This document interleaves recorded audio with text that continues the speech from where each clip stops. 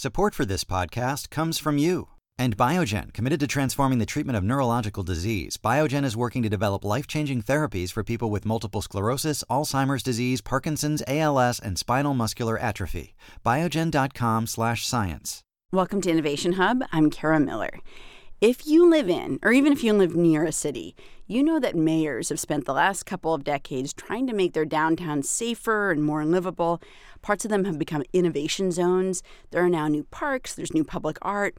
All sorts of people have moved downtown. You've got young singles and empty nesters. And in a lot of cities, that creative energy has had incredible results. Except there's a price to success. And in this case, the price, to quote a former candidate for mayor in New York, is that the rent is too damn high.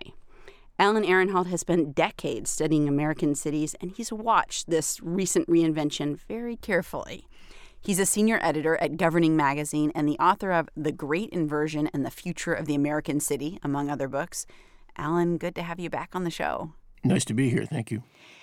So, many big cities in the U.S. have seen, I think it's fair to say, a surge in housing prices over the last few years.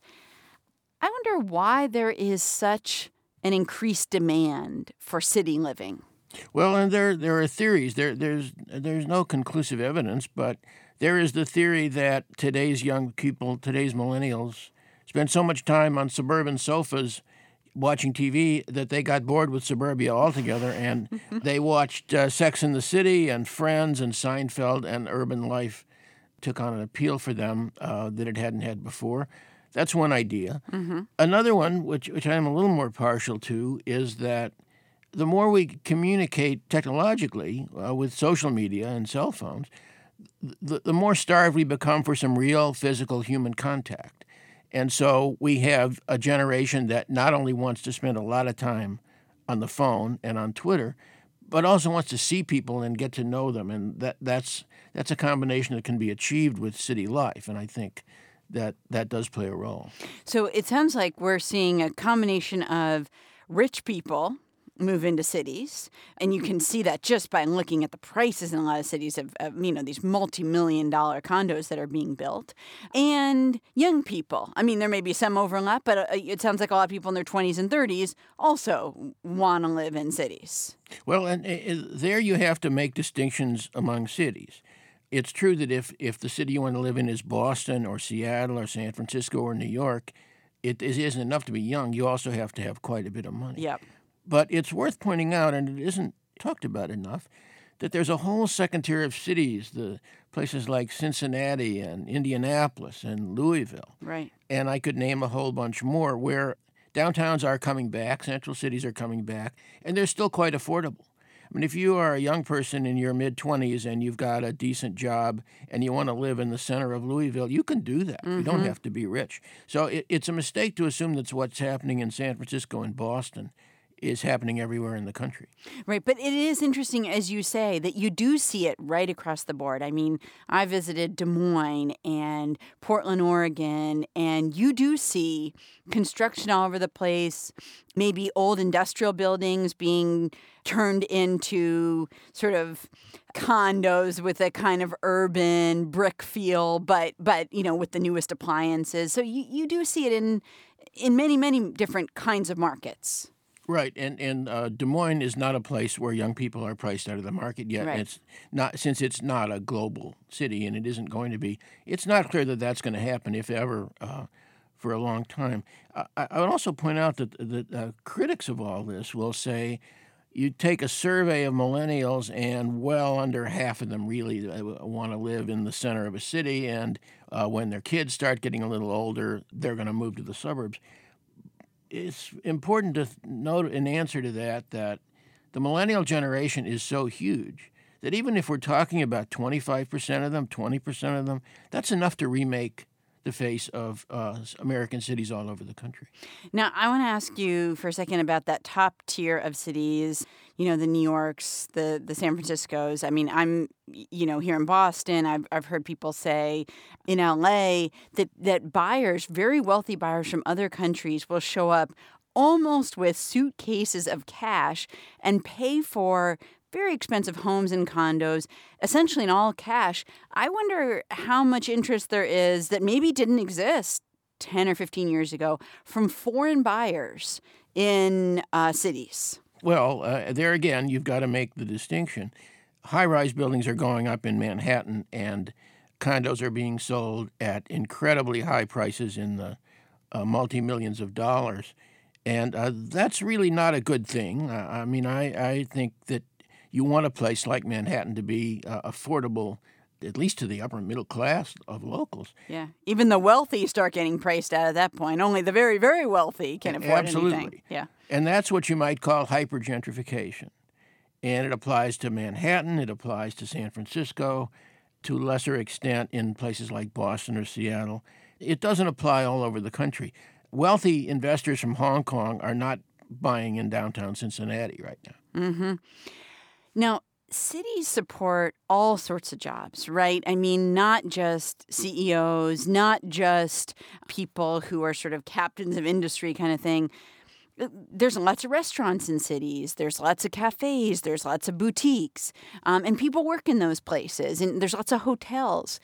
What happens to all the people who work in hotels and restaurants? And this is true maybe in a very exaggerated way when you look at New York and San Francisco and stuff. Where do those people live? But even in cities that are less pricey, it can be still hard for people who work in those jobs that support that city, where the things people love about that city, to find a place to live.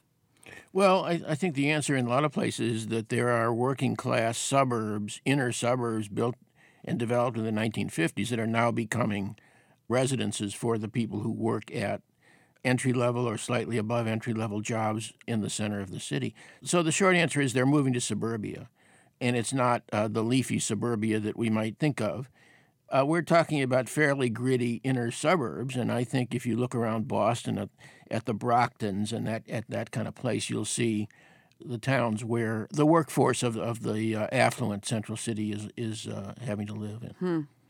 No, I mean, I do see here and elsewhere, there are major pushes by mayors all around the country to put in more affordable housing, to make sure that cities do not become places where only the wealthy, only the very wealthy can live, where a family could actually live that was sort of middle class.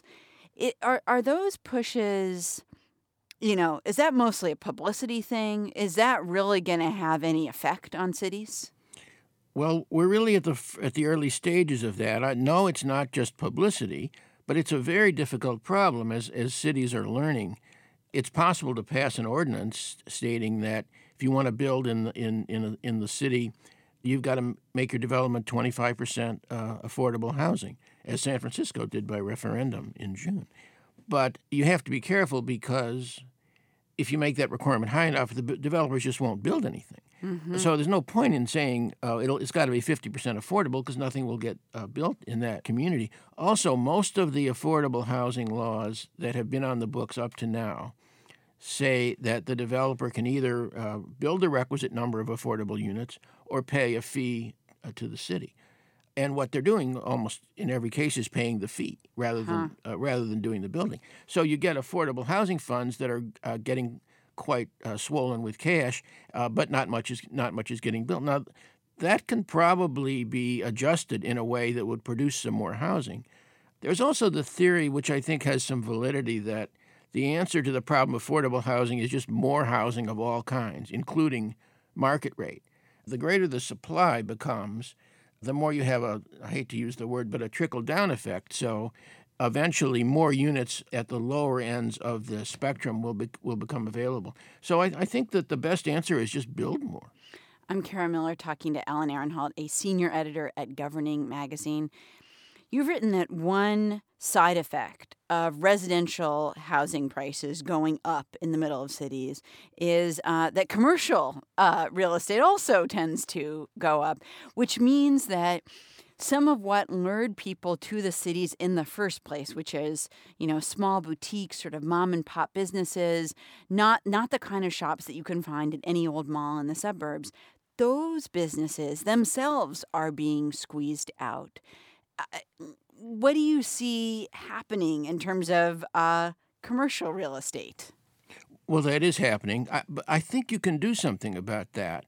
And the New York City Council has debated this, and largely because of the influence of the real estate industry has not passed anything, even though it's been on the table for years.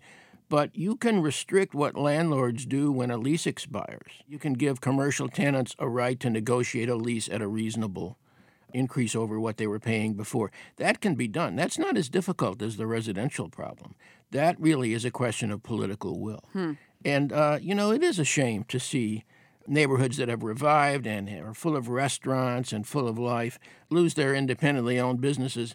But that's a solvable problem. The top tier cities need to work on that. Now, give me a sense of what's happening to urban schools as wealthier, younger people move into cities.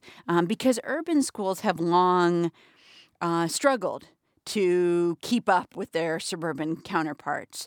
Does this mean that urban folks are going to start sending their kids to the public schools, or are they going to say, you know what, we have so much money, I'm sending this kid to private school? Well, some people will say that, but the number of people with enough money to afford a place in the center of a city and private schools is still a limited number of people. I think that we're already seeing at the lower levels, kindergarten and the elementary grades, we're definitely seeing the effects of affluent gentrifiers putting their kids in the public schools.